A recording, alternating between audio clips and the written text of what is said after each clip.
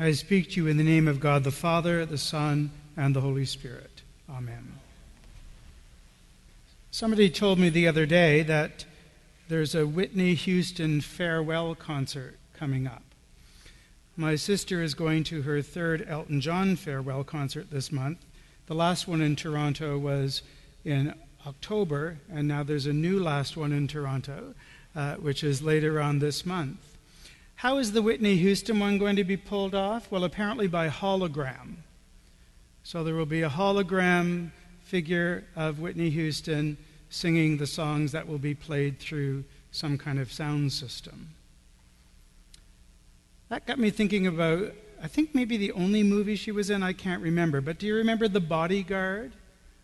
That was a movie about two sisters, one extremely famous singer played by Whitney Houston.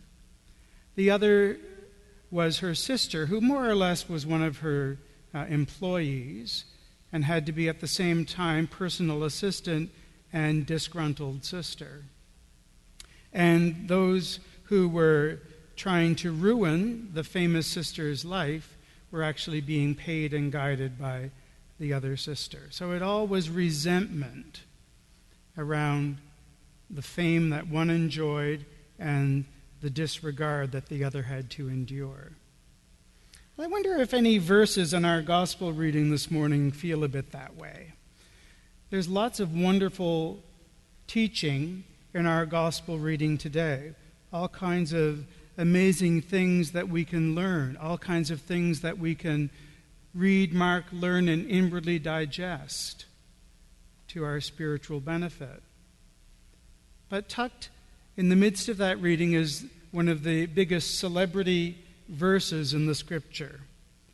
God so loved the world that he gave his only Son, so that everyone who believes in him may not perish, but have eternal life. John 3:16. You've probably seen T-shirts, signs held up at sports venues, even a cartoon sports venue one time on The Simpsons had somebody holding a little sign that said John 3:16.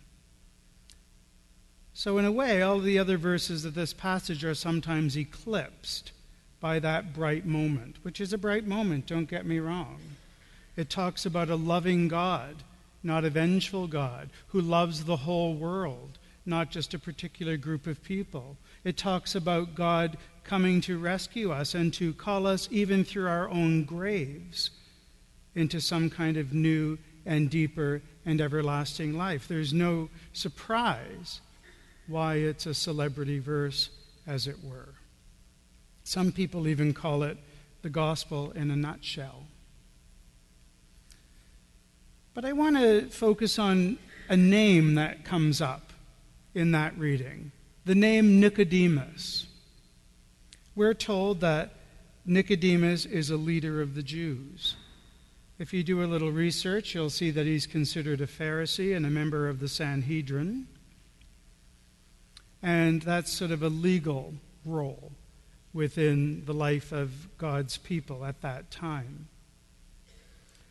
We meet Nicodemus in the Scriptures 3 times. This is the first time, where he comes to Jesus under cover, as it were, under cover of darkness. Remember, there were no street lights coming on when it got dark. There were no lights outside of houses that would pop on if somebody moved in front of them.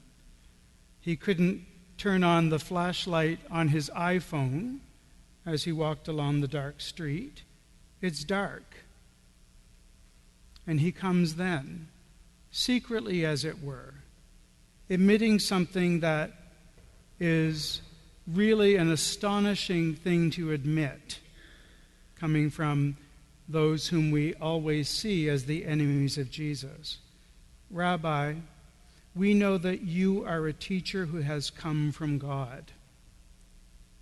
That's the very thing that the Pharisees will try to refute, that Jesus is not of God.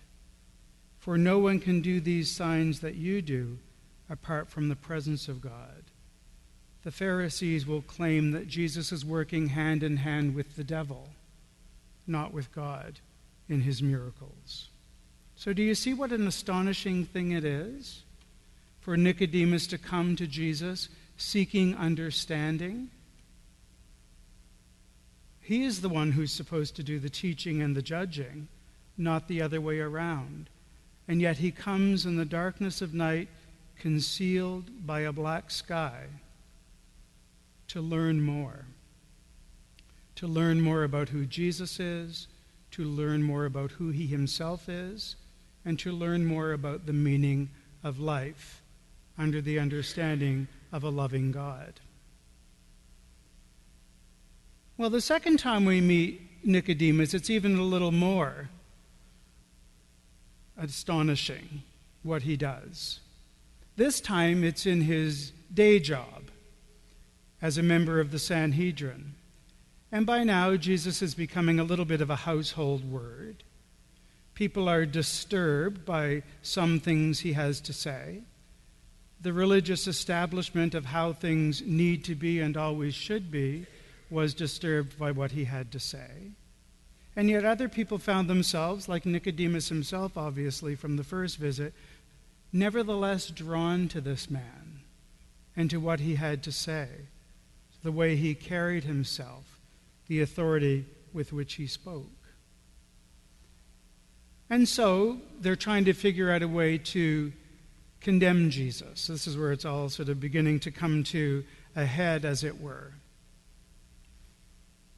And Nicodemus pipes up and says, you know what, we need to be fair to him. People didn't like hearing that. We need to listen to what he has to say himself rather than just talking about what we think he's been saying. So, in other words, he defends Jesus, which is a brave, courageous thing to do in that context. He puts a lot at jeopardy in standing up for Jesus at that moment. The third time we meet Nicodemus is after Jesus is dead. And I always find this one a little bit of a tearjerker.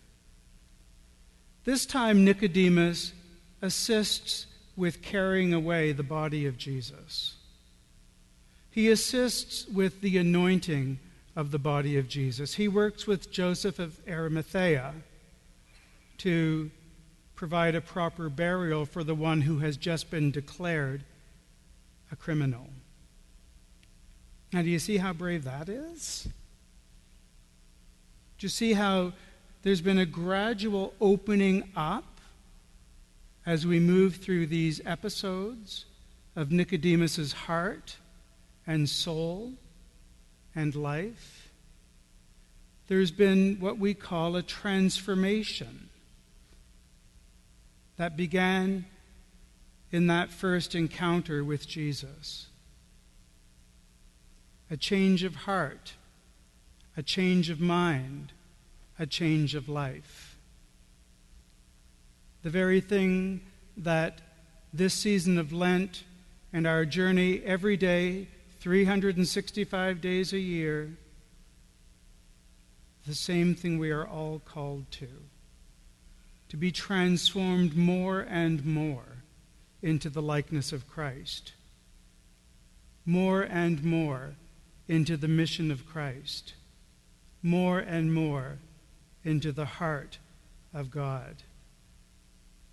In our own personal lives, in how we live out on these streets, in our homes and workplaces, and in our life together as a gathered community which bears the name of Jesus Christ.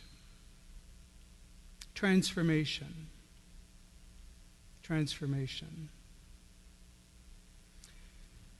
In my experience, and according to our tradition, that transformation always involves a kind of dying in order that we may become alive.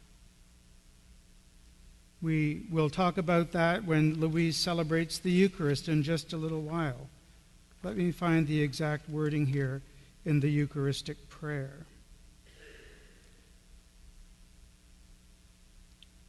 Although I can't. Anyway, it's the part that says, do you remember it, Louise? that we have been turned from sin to righteousness, from death to life. This transformative work of the Holy Spirit in our lives, turning us away from one way of being, turning us off of a road that leads to one destination, and opening up to us a whole new way of being, a whole new way of thinking, a whole new way of acting. You know, we Christians have this bizarre relationship with death. We can't stop talking about it. And there's a good reason for that. Because it is through dying to certain ways of being, in other words, not letting them live in us anymore, that we are opened up to fullness of life and new ways of living. The Lenten season is part of that journey.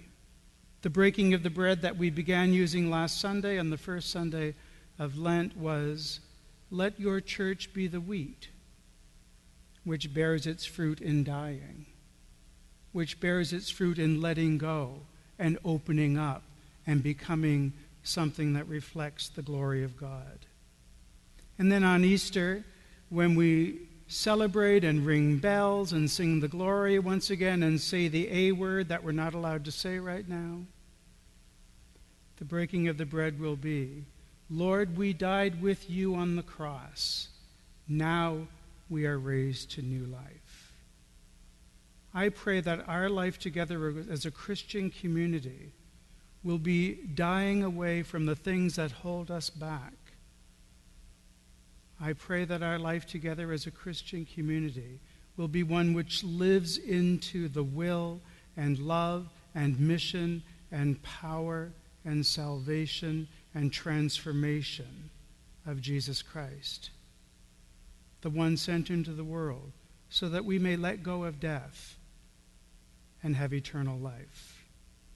Amen.